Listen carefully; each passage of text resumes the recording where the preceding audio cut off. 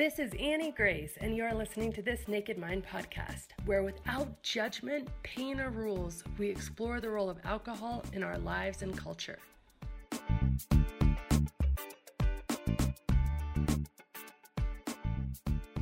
This episode is sponsored by The Alcohol Experiment, a free 30-day challenge designed to interrupt your patterns, give you control, restore your health, and put you back in touch with the version of you who doesn't need alcohol to cope, relax, or enjoy life. More than 220,000 people have already tried The Alcohol Experiment for themselves and have seen improved sleep, increased happiness, reduced anxiety, and so much more. Join thousands in this inspiring, hopeful, and exciting program where you examine your beliefs and reconnect with the best version of you without ever feeling like you're missing out. Start today for free at alcoholexperiment.com. Hi, this is Annie Grace, and welcome to This Naked Mind podcast. I am here with Alice. Hi, Alice. How are you? I'm good, thanks, Annie. How are you going? I'm doing really good. I love your fireplace. That is the coolest looking thing I think I've ever seen. Oh, it's a crazy looking thing. I had a local blacksmith make that, but it's winter here in Tasmania, so it's cold. Yeah, beautiful. Cold and early morning. So awesome. So why don't you just take us kind of back to the beginning in your journey? Where did it all start for you with alcohol? Yeah, well, as I just mentioned, I grew up in Tasmania by the seaside. It was really idyllic, and I picked up a tennis racket when I was 8, so that became my life. I'm one of 5 kids, and this beautiful upbringing. But at the same time, I guess I was. We all went to the local Catholic school, and I thought I was like every other kid. I was in love with my PE teacher. I had no idea what gay meant or anything. But I found out very quickly in high school and just through that silent Catholic way that it was very wrong. As much as it was a beautiful upbringing, there was that part of me that I thought, I think it was the 1990s, because I've just turned 40, and it was still illegal to be gay in Australia, or in Tasmania anyway. Wow. So it was not a very fashionable thing to be open about that. So I had a wonderful circle of friends. I was never bullied or anything, but I just chose that identity of, I did easily quite well at school. I was a tennis player. I saw the gay boys being bashed up. I thought that doesn't look very, very nice. So at about 15, and I, no drinkers in my family. I'm the random one. So when I was given this sugary, I think it was a Sub-Zero, it was the drink to have when you're a teenager, and we hid it in the bushes before a 16th birthday. And when I discovered that, I was like, oh, it was the first time I felt normal. I thought, if I had to kiss boys that night at the party, it was a hell of a lot easier to do that numb. So that became... And in those early years, it was fun. I should have noticed, I took it a lot further than others. I remember, drinking in those early days. The first time I fell off the chair and I was like, how did that happen? But there was that euphoric feeling of freedom and the first time that I felt I could be who I wanted to be. So it was really just that progressive. By the time I turned, just after my 18th birthday, I went to the US on a tennis scholarship. So it was a big shift from a tiny town in Australia to suddenly being in North Carolina. I still remember pulling out in the Cadillac in the back seat of my tennis coach's car and on the wrong side of the road. And I thought, where am I? This is a bit beyond what I imagined. And again, my drinking at that time was still in the background. We didn't really have time playing tennis 3 hours a day to be partying too much, but I certainly learnt how to drink in the college way, and that was fun. It just came in a red cup as opposed to a Sub-Zero bottle. But it wasn't until I got back to Australia that it really took a turn for, I struggled to get back into life in my own country. I kind of think all my friends and my life would be as I left it, and it wasn't. And then my drinking, as people started to, realise that they didn't like being around drinking Alice, it kind of went underground. I began to just hide it. So I drink before I went out, and people used to just think, gee, she can't even have one glass of wine. But meanwhile, I'd had a bottle of wine before I drank. So then, so then that became this adventure of rehab. So one after the other. So yeah, it's been an interesting story because I managed to, keep up the appearances. I had a wonderful job as a travel writer for our Tourism Tas, our government organisation. I was able to, author books and do all these things, but the people close to me knew that I was just treading water. So, and it really wasn't until I came across Hello Sunday Morning with Chris Rain that I finally thought, wow, this is the pathway I want, something that's positive and pulls me forward. And on his website, I came across Annie Grace and This Naked Mind. And so after a 20-year battle, and we can go into more of that later, but that was my pathway to finally one that I knew would bring me true freedom. So then that was after, sadly, 26 trips to rehab. So I knew the 27th, I knew the 27th wasn't going to be a fix. It was just, you don't take a car to a mechanic 26 times and expect the 27th to sort it. And perhaps I wasn't ready to get better, but I started to see, I'd go there and be all the same faces. I was thinking, no one's getting better. Right. And just reading your book and focusing on those beliefs and what was driving it, which was really just a sense of feeling not enough from that childhood of being told I wasn't enough. Which was exactly the driver that was leading me to the bottle to feel enough. So that was my catalyst for real change. So that's it in a 2-minute version. Wow. All right. Well, let's dig into the longer stuff. So in terms of your journey around, it's interesting. I think that when somebody has a lot of anxiety and then they have their first drink at a young age, it does feel exactly how you described, just like, oh, where has this been? This finally feels like normal. This is so good. Alternatively, when somebody doesn't have as much anxiety, that first drink doesn't feel all that great at all.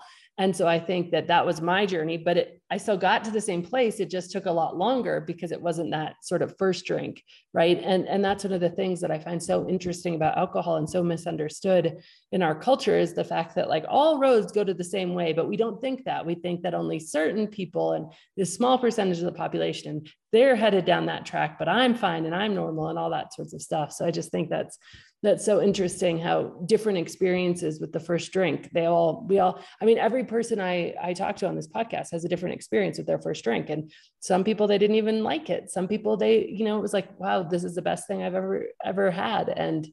But they all end up, kind of at the same place, which is just fascinating. But tell us a little bit more about, like, I am just kind of, personally fascinated about 26 times in rehab and what that even looks like. And, if you don't mind sharing more about it, I'd love to understand. I've never walked in a rehab center. I don't know much about it at all. Yeah, I don't know if I hold some kind of record, and it wasn't until 2019 and the very last time I walked out of one that I curiously rang up, because I knew I'd been a lot of times, but I thought maybe they'll tell me 10 and that would be embarrassing. I've been to 4 different places, and I rang each one and said, oh, can you please just let me know how many admissions I've had? And the first one said 14. I was like, oh, okay. And I was a bit embarrassed with the receptionist. And then I rang the next one and they said 10. I was like, oh, it's getting up there. But really my journey with it, I think I remember 2008 was the first time I went. And again, I had this, even though my drinking was causing me some pretty, I'd fallen off a balcony accidentally trying to climb into my house and some pretty nasty accidents, but I still didn't really see it as this thing that was really quite frightening in that and people have asked me, gosh, do you want to end your life? The way you drink is, and I said, never. I love my life. It was just that my drinking, the behaviors could have led to any kind of tragedy. So I never really acknowledged the risk that I was putting myself in. So when every single one of those admissions was on the advice and encouragement of my loving family and friends. And I remember that first time, my best friend at the time, she gave me a little ring to wear. And when I walked in, I was like, how did this happen? Like, this isn't where I belong. This isn't my story. It was so foreign, and being a writer, I was kind of fascinated. I was with these people, and some were rocking and some had cuts up their arms, and some were, I wasn't really part of the in-group because I wasn't a smoker that would smoke out in their little hut. everything was foreign. I couldn't exercise, I had to run around the fence line like a caged rat.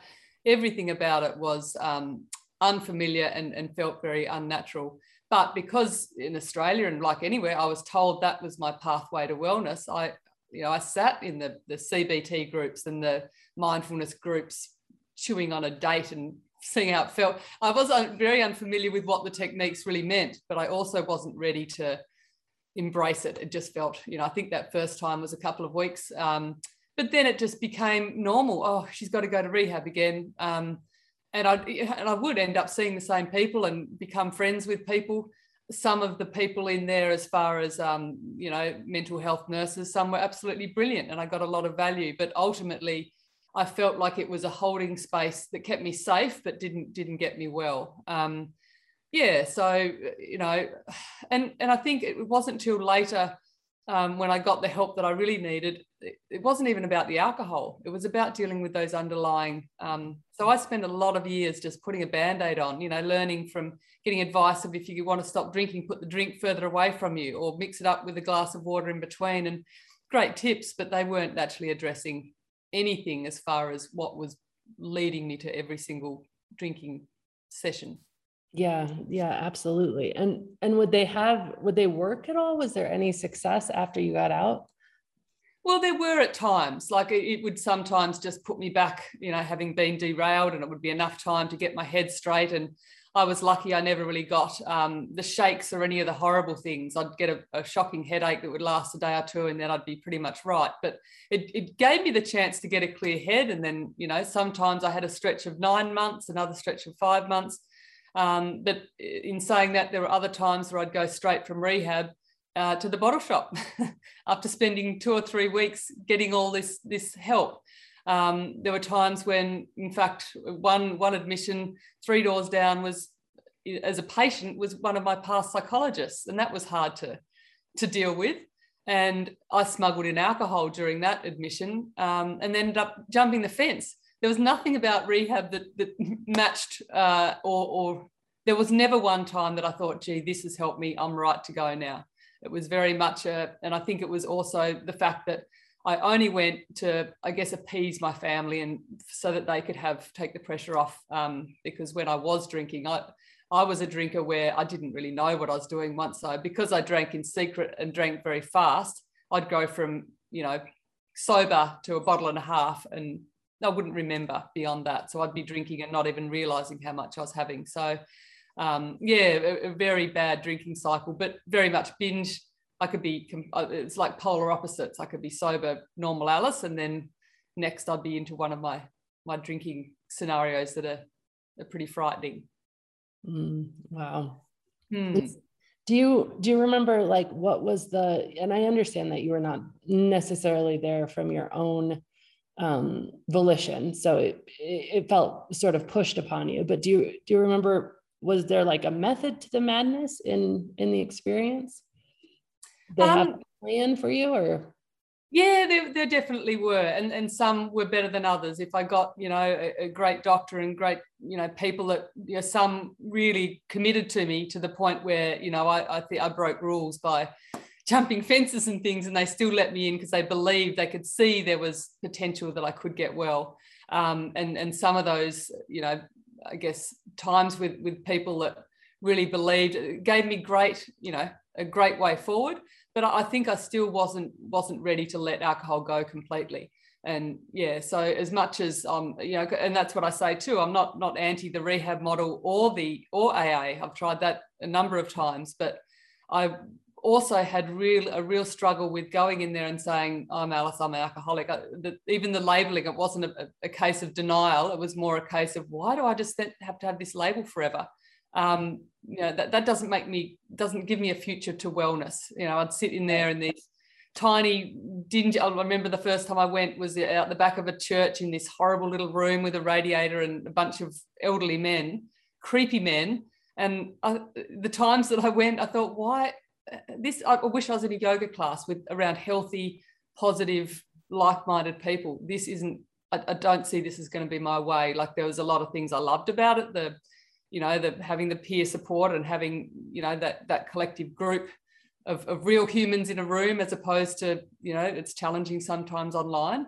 But ultimately, I didn't find, you know, when Hello Sunday Morning came along with all its positive imagery and surfing, you get up in the morning and you can go out for breakfast with your friends. That's what pulled me forward, as opposed to the fear factor of you have one sip, you know, one day at a time, you know, you'll get hit by a train. Some people believe in that. Yeah, I've had enough rock bottoms to, you know, surely that's going to be my moment of waking up in a gutter or whatever it might be. But that was never what pulled me out of it, that complete fear of, gee, this is the end of the road. It was very much, I've been someone that is pulled towards a better future, which is what I loved about This Naked Mind. And when I'll never forget listening to your book on Audible the first time, I remember exactly where I was, and I was like, this is me. And it was that very first moment of, okay, this is a path forward. And then I did the intensive program, and I did the alcohol experiments, and I feel like I wasn't alone then, because I was pushed so many times down a path that you're doing the right thing, darling. You know, my mum and dad would send me off, and there'd be another birthday in rehab or another New Year's. I remember talking live on ABC radio about where to watch the fireworks, and they're like, where are you going to watch your fireworks tonight? And I thought, well, from room 321 of the mental hospital. It was, I lived very much a double life. So to then find people that were like-minded, that wanted to be free from alcohol, and finding a pathway forward that, and was actually enjoyable. That's the other thing, you know. With Hello Sunday Morning, Chris Rain came down to Tasmania to do a talk, and I took him to CrossFit, and we had fun, and you know, he's been down to Tassie since. And I think this journey doesn't have to be all about hard work, and that's the other big thing you taught me. You can choose not to drink, and it doesn't have to be that you're missing out. You're actually, you know, you don't have to drink anymore. Those words I'll never forget, because it's not just there's plenty of times when we'd have big festivals down here, and poor me, I don't get to drink. How am I going to see the light show in the same excited way I normally would? Whereas now I feel I've got the freedom. Another thing you said about, I used to think, well, I don't want to have this rules or feel like I'm the only one not allowed to drink. You said the real freedom was when you stopped drinking. So as opposed to feeling like, being without alcohol was going to be the lonely path with no social life, and, you know, everything that a former drinker fears, that won't be able to have fun anymore, because I always alcohol equaled fun, which was another a furphy. Yeah, it's so interesting, because I think we all go on this journey, and the journey kind of looks like we realize, yeah, I think this is a problem. But in that moment, the biggest fear we actually have is that we will have to stop drinking. That literally is the most pervasive fear in that moment, that we realize it's a problem. And then eventually, you know, with enough starts and stops and cycles, you know, the biggest fear we have becomes, I'm not going to be able to stop drinking. I'd sort of do anything to stop drinking at this point, but I'm not going to be able to. And it's just so interesting how that changes. And unfortunately, I think things like rehab are only created for people who have reached that, I am so afraid that I won't be able to stop drinking, because things have progressed so far. And, you know, not necessarily speaking to people who are like, yeah, well, I'm afraid I'm going to have to stop drinking. Like that's my biggest fear right now. And what I love about Hello Sunday Morning is that he's really backed up the conversation, you know, to an earlier stage of questioning, so we can be free to question our relationship with alcohol kind of all along the spectrum, from if you're drinking just a little too much on occasion, or if you know, everybody else thinks you're fine, but you don't actually feel fine, you know, all the stages in between, which I think is so cool. Absolutely. Yeah. And I spent a lot of years just you know, I'd see a psychologist and all those rehab admissions. And I was fearful of, oh gosh, I couldn't imagine a future where I just, you know, never drink again. That just sounds, that is terrifying to me. But all those years and spending all that money, and my psychologist is wonderful, but I remember we laugh about it now. I said in my first session, I said, I don't need to talk about my childhood. That was wonderful. I don't need to, let's not go anywhere there. I just need to sort my alcohol. Can you do that for me? And I'll move on. You know, it was many, many years later that I even said, you know, because I didn't tell anyone that I was gay till I was 26. I held that secret in. And that was my biggest fear of anyone ever knowing that, and the biggest problem in my life, and not realizing that, you know, when I finally did tell people, they're like, oh, no big deal. Have you been drinking all this time about that? Whereas alcohol then became my biggest problem. It was nothing to do with, you know, society had come a long way, and it was just completely about how I felt about myself. You know, and I guess at that point, people thought, well, great, now she'll be fixed. Like, you know, doesn't need to worry. She's got that out of her. We all love her. She can move on. But because it was such a habitual, and I think the psychologist said, she said, you're not an alcoholic, but you drink to cope with negative emotions. And yes, you know, that part of me that I hated about myself, alcohol filled that wonderful void. But then I started to use alcohol for everything. You know, if I'd had some difficult thing that happened, I'd go to alcohol. If I had a book launch coming up, you know, in front of a crowd of 300 people, I'm going to drink to cope with that. Yeah, never worked. In fact, the last one, I dropped the speech in the toilet while I was drinking wine before I had to give it. Never ever was the scenario, but funnily enough, the rational mind never goes back and checks on those past. Until I started doing your ACT technique, that's been really helpful to remind myself of, yeah, when was the last time alcohol was actually fun for you? Or the run the tape forward, because my drinking was, I'll go straight to the bottle shop before I actually question, what's this going to be like if you wake up in hospital? That's not a fun scenario. So actually, you know, I've spent years with these rehabs and having these great tools. I've got, you know, a tool belt so full, but I never use them. Whereas with your strategies and techniques, I've actually put them into place finally and seen the real benefit, because I was like a teenager in so many ways, like there's going to be no repercussions. I'm just going to go and, you know, I'm going to have fun. I never looked beyond that moment of getting that first drink into me and feeling that euphoric, I can just be me now. But it was very much examining those underlying beliefs that I really did believe I'll be a much better version of me if I drink, and I'll be far more sociable, I'll be much more fun to be around. Never did I question them, because I just believed them like the blue sky. So it wasn't until I actually challenged them that I thought, you're just, these are just made up stories that somehow, so, you know, I think, as you said, you can be so good in every other area of your life, and then you just keep believing these ridiculous things that keep the behavior going. So, but it wasn't until I actually felt like finally to the core of being honest with myself and knowing that I didn't ever like the taste of alcohol. I didn't like anything about it aside from what I believed it could do for me. Yeah, I've never been, you know, my whole work was around whiskey. We've got 60 whiskey distilleries here. I have to go to openings. I don't even like alcohol. I hate it. I grew up sitting on Dad's knee, sipping beer just for fun, because it was a way of, you know, showing our shared love for each other. Never liked the taste, never liked all the things that people say about alcohol. I find it, you know, it's disgusting poison that they've got to put something in to make it taste a bit better. But unfortunately in my industry, I'm never going to be anti-alcohol forever, or one of those people that tries to tell others not to drink. I think it's nice if people can enjoy it. Gosh, I wish I could be one of them. But yeah, at the same time, I just think, what is the point of it all? It's all wrapped up in this brilliant marketing. And slowly, I mean, for me, it nearly killed me. So I've just more recently found it very challenging to be promoting something that is causing such havoc. I mean, in Australia last year, we spent 2 billion more on alcohol than the year before. And we can't, you know, in all these lockdowns, the essential services, food, and then the bottle shops, like how can that be when, you know, there's all these other issues that come with it? Yeah, it's so true. And I think what you're describing is just like, you know, so many people drink for so many different reasons. And when you just drink because society has told you, like, this is what this stuff does, and then, you know, your experiences confirm it to some extent. And those are just like substance related reasons, like what the actual substance does in your body.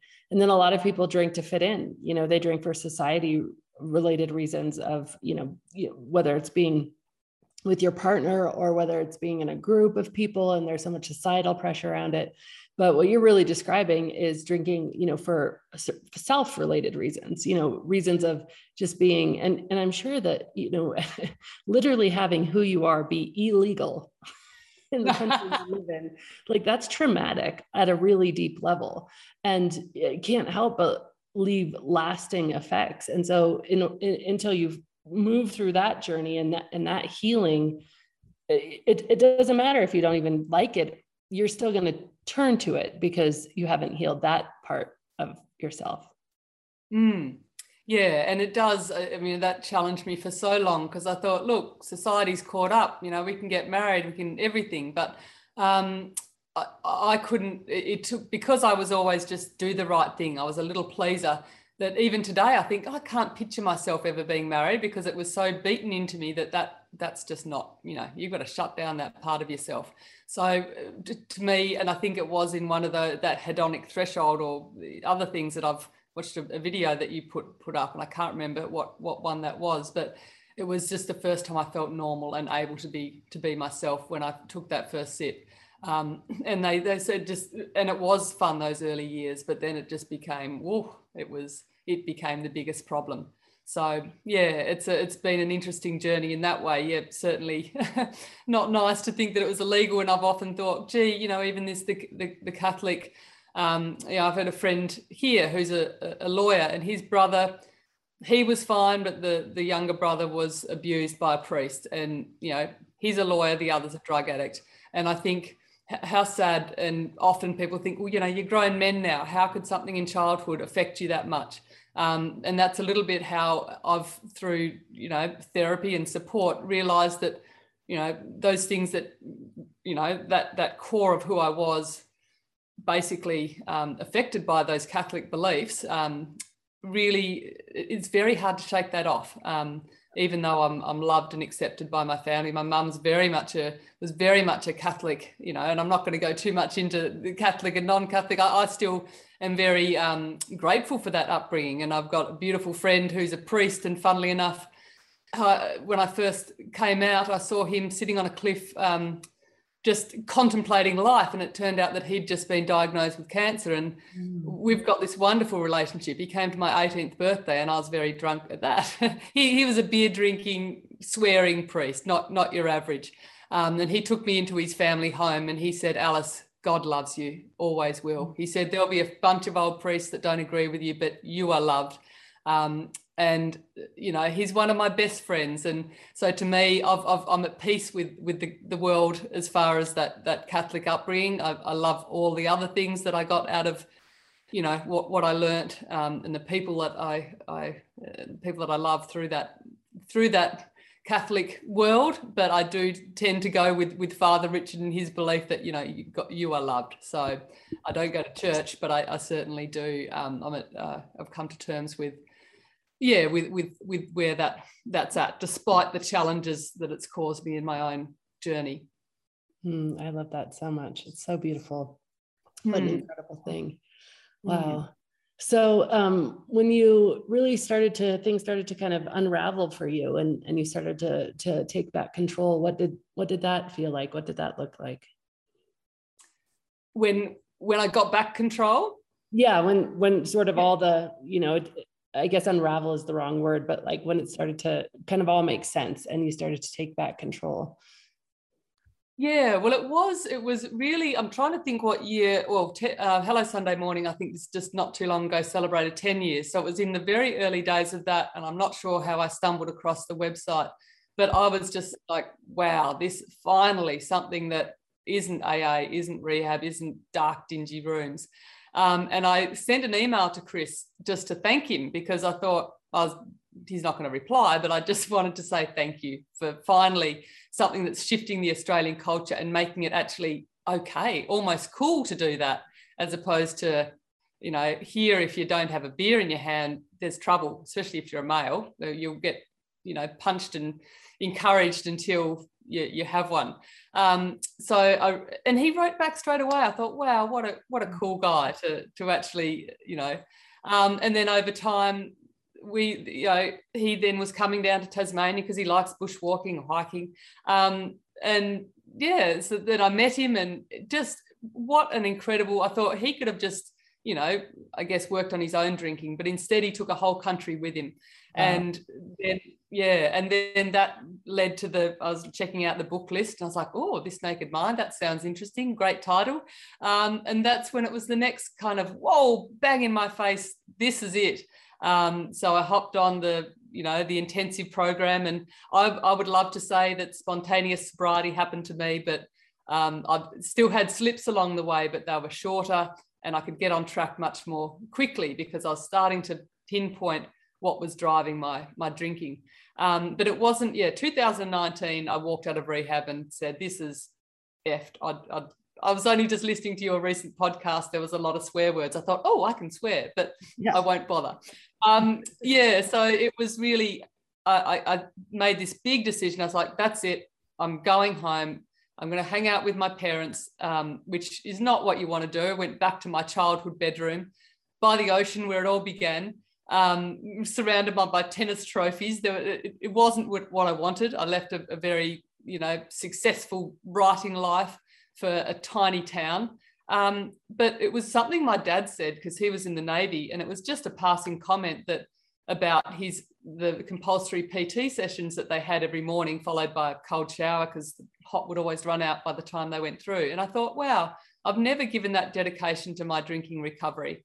I did in other areas of my life, but not I was like a fair weather person, as far as, sometimes I'd give it up, then I'd set new rules, just beer. Rules never worked. But I thought, okay, I'm going to start these daily rituals.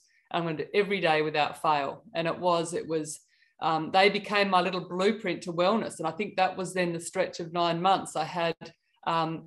I was hungover, lying in bed when I was watching Netflix, as you do, and a Gwyneth Paltrow documentary on Wim Hof, the Wim Hof method came on. And I followed the breathing technique of Wim Hof, lying there hungover, and I did the breath hold. And I was like, how can I hold my breath for this long?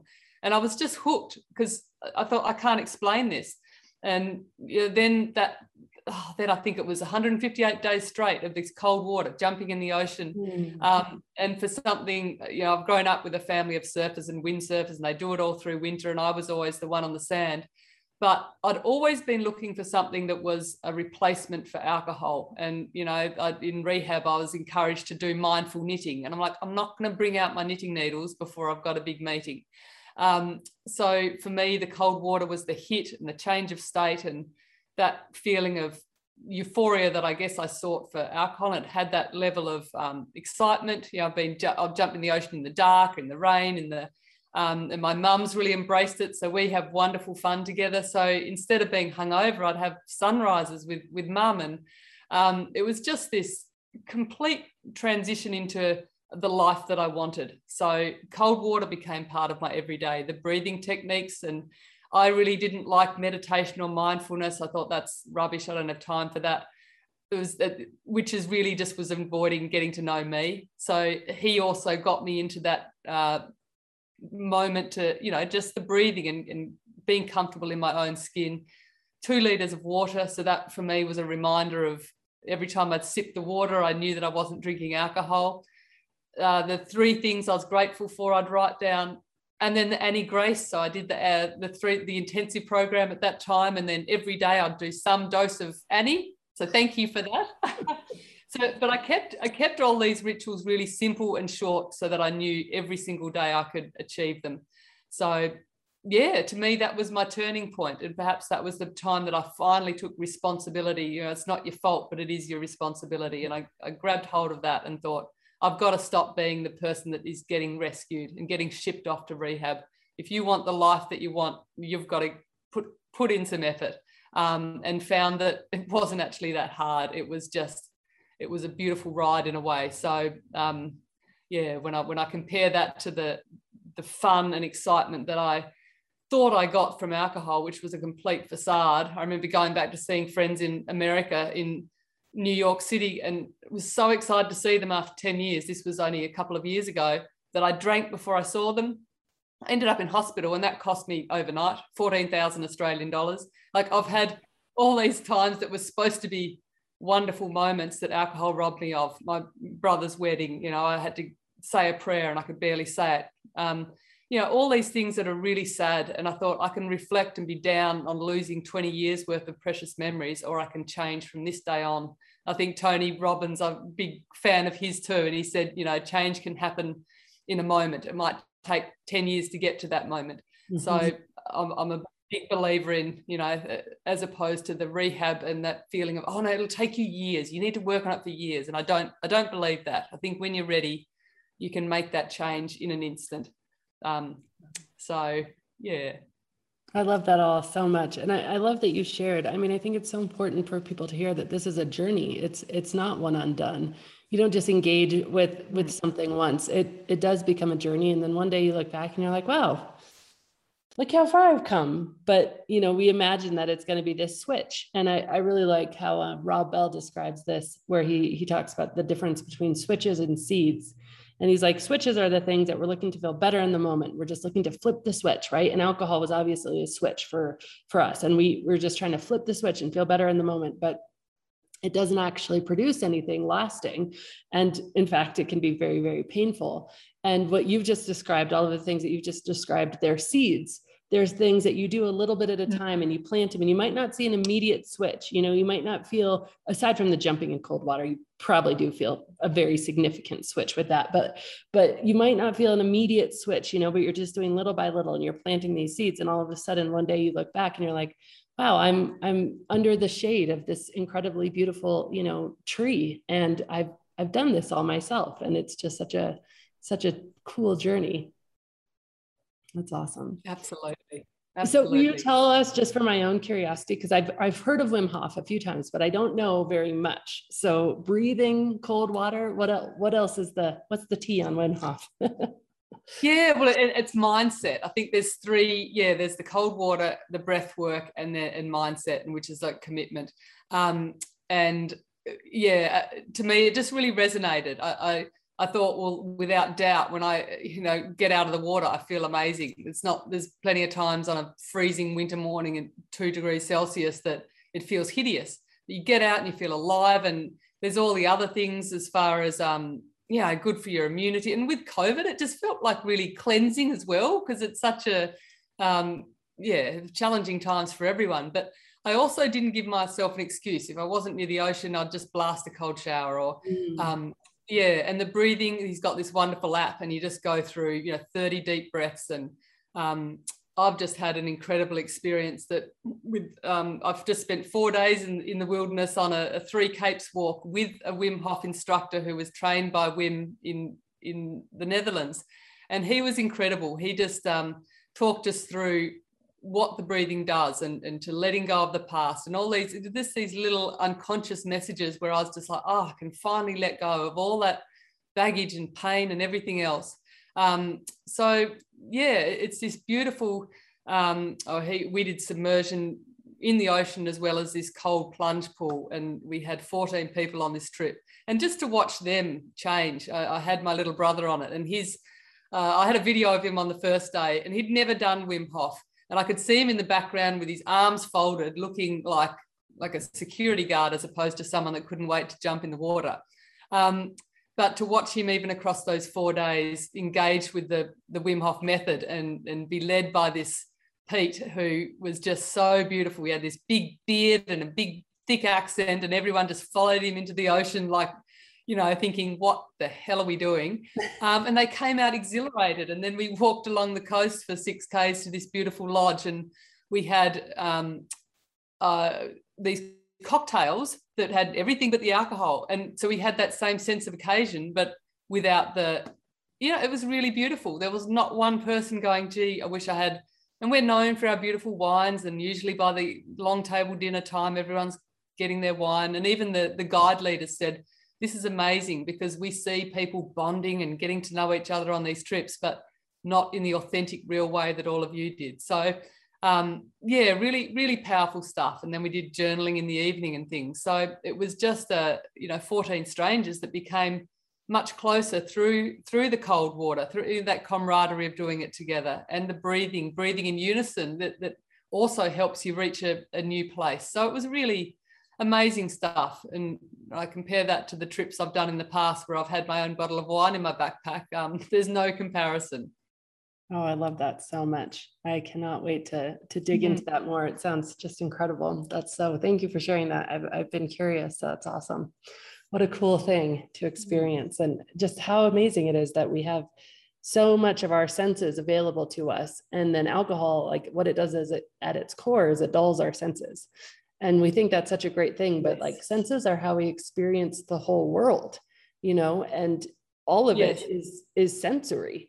And so, for everything alcohol dulls your sense of taste. You don't taste as well. It dulls your sense of touch. You don't feel touch as much. It dulls your sense of presence, you don't even feel as present in your body or in the moment. And yeah, it is mind-blowing to me looking back and being like, why did I do that intentionally? But of course, where I was at in that journey was certainly not there. And it has been, iterative in order to get from there to here. So it's just so cool. Well, thank you for that. That's awesome. Yeah, no, thank you. So let me ask you, Alice, the question that I sort of ask at the end, which is, if you were going to go back in time and talk to the Alice who was in 26 rehabs, really realizing that the 27th one certainly wasn't going to do the trick, and all of that journey that you just so kindly and generously shared with us from such a vulnerable perspective, and you would tell her what life is like with your obviously beautiful surroundings, amazing custom-made fireplace, your views of the ocean, being back from this 14-day excursion, all of this stuff. What would you tell her about how life has turned out? Yeah, I think I would tell her just to, I think, well, that's a good question. I should have been prepared for this. But I think I would tell her that, she is loved and she doesn't need some external crutch that is never actually going to deliver any, it's like a best friend that just keeps walking the other way. And I think, what do they say? The opposite of addiction is connection. And I bonded to the wrong thing. And I feel like if I could tell her to go back to, all the things she loved in the childhood and, nature and all the senses that you just mentioned, to hold on to that and know that that's the way forward, not any of this artificial, additive to your life that you feel is going to make things better. It's just such a surface.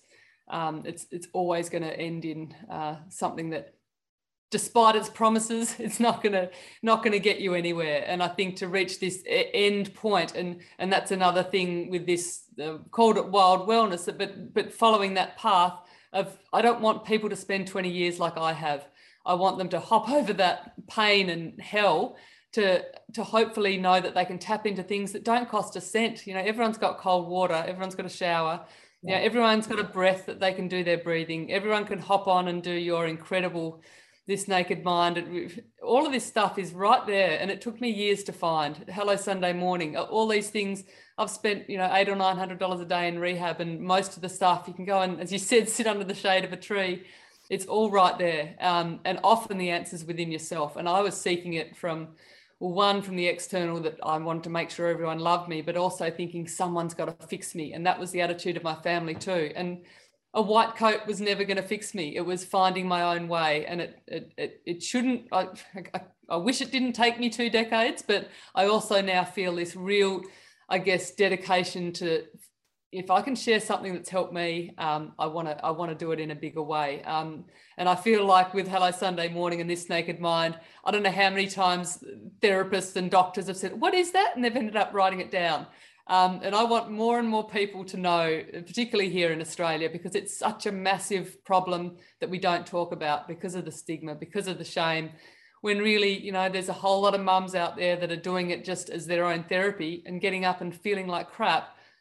There's other ways. And I found my path, and I just want to share it with, doesn't mean I'm perfect, but I do feel like it's my way out and that true freedom that I've always looked for. Yeah, I love that. And I feel that, that is really the journey, and we should always share before we're perfect, because that is an impossible goal. It's never going to happen. And so I just like that so much. And if anybody's listening and they want to do the free the Stake in Mind content. It's always free at alcoholexperiment.com or on the App Store. So you can certainly join that. And yeah, I just think what you said that I want to touch on is that idea of finally finding the inner voice. I think there's nothing more important than that. You know, we were actually on vacation last week and we were all sitting around a table and somehow it came up like, okay, if you could teach your kids one thing, just one thing that you could teach them, but they would know this one thing, what is it that you would teach them? And my answer was that I would teach them to trust themselves, that I would teach them to trust their own voice more than any other voice. And I think that's so true. Like we all just have so much wisdom inside of ourselves, and the whole world is going to tell us that, you know, one way or another, we're not good enough, and we're not to be trusted, and we're not to be listened to. And if more people just listened and trusted that inner voice, I think it would be a very different place. Absolutely. And funnily enough, there was a very popular book when I was playing tennis. It was called The Inner Game of Tennis. And that was the catalyst for NLP. And I do I've got an NLP coach as well. And all of that language and also exactly trusting your inner voice. And I spent all my time trusting the people external to me, thinking I'm doing the right thing. I'm following the path that is, you know, the right path. And it never, ever, you know, got me to freedom. And when I finally said, no, stuff this, I know the path that I need to be on. That's where I found my answers and found that freedom. And that's what I now feel such a passion to share. And again, I think a lot of people feel like, oh, look, I need a lot of money to get well, or I need or I've got to take 2 weeks off work and I can't do that. I don't have time in my life to do that. And that's what I want. A bit like you, I've got the little recipe of my freedom with little online courses and things that people can do from anywhere that doesn't have to cost. It doesn't have to take time.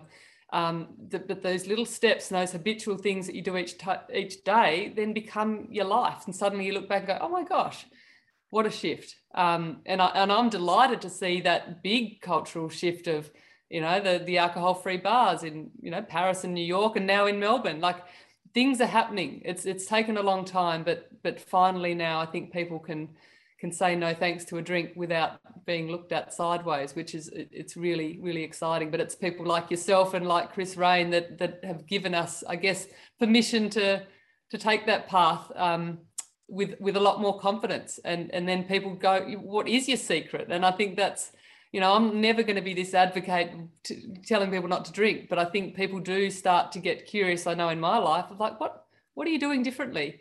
And I think even the doctors are looking at, you know, in Scotland, they're prescribing nature. Often it's just outside your back door. It's not getting another script. And, you know, we need scripts for certain things and for mental health and things, but I've found my wellness is just, it's right there to grab. And being surrounded by people that are on that same path makes it a lot more enjoyable, and rewarding. So that's amazing. So where can people find you if they want to learn more and engage in some of your amazing retreats or your courses or any of that sort of stuff? Yeah, well, I've got it on social media and on the website, the wildwellnessmethod.com. And that's another thing, through Chris Rain, being the lovely fellow that he is. He said, you should talk to Dr. Chris in Sydney. And he was supposed to come to a retreat in September, but of course, Sydney's in crazy lockdown. But Dr. Chris is an addiction specialist. He's created Clean Slate, the Clean Slate program, which is did really well in the UK, and he's just launched it here in Australia. And that's a fantastic system that keeps people out of the hospital system. It's a home detox. And he was just like Chris Rain, so willing to support my cause, and said, yeah, I'd love to come to Tassie and run these, you know, I do, you know, these multi-day walks and lodge-based retreats. And without even questioning, you know, usually a doctor will say, well, no, I need to see all the content. I need to see. He was like, yes, I want to help you. And the amount of people that I've since talked timidly, like, I'm doing this thing called Wild Wellness. I think Tasmania is the best place in the world to do it. We're the last wild frontier. You know, you can't help but feel good when, you know, walking in those trees along the Australia's highest sea cliffs the last few days. It just hits you that often if you're looking for that inner voice, you're going to hear it there. So to have the support of not just, that I'm not a doctor, I knew I needed, the credibility of a doctor. I've got NLP coach, personal trainer, all the things that a collective of people that are on the same, I haven't even tapped into exercise, but I know there's a taekwondo that you do. Yeah. And that was another funny thing. I got mixed up between taekwondo and tai chi, and I took my mum and dad's just turned 75. I took them thinking it was kind of slow movement. Not kicks as high as your head, but no, I think you find those, that physical exercise as well is just another thing that all the things I was looking for in alcohol, that hit and that, energy or whatever else it might be, I found in physical movement and the cold water, and a lot more healthy options than what I was turning to. I love that so much. Well, it's just been awesome. It's been so good to get to know you, Alice. Thank you so much for coming on and sharing your journey and sharing your story. It's just absolutely amazing. No, thank you, Annie. And I read an email of yours the other day about someone that said literally saved my life. And I would have to say the same for you, because it was between Hello Sunday Morning and your work. I've come close, but I've also got, that pathway out was very much led by your work. So, and sharing so honestly and bravely yourself in some very vulnerable places with, those last scenarios with your drinking, and until people talk and speak up like you have, it gives permission for other people to do so. So thank you. Oh, you're so welcome, and I'm so glad. Are you ready for a deep dive and truly lasting change? If so, you might consider my intensive program. It's a 9-week self-led program that you can do in the complete comfort of your own home, and it will truly transform your relationship with alcohol. If you want to learn more about this, go to thisnakedmind.com/intensive. And as always, rate, review, and subscribe to this podcast, as it truly helps the message reach somebody who might need to hear it today.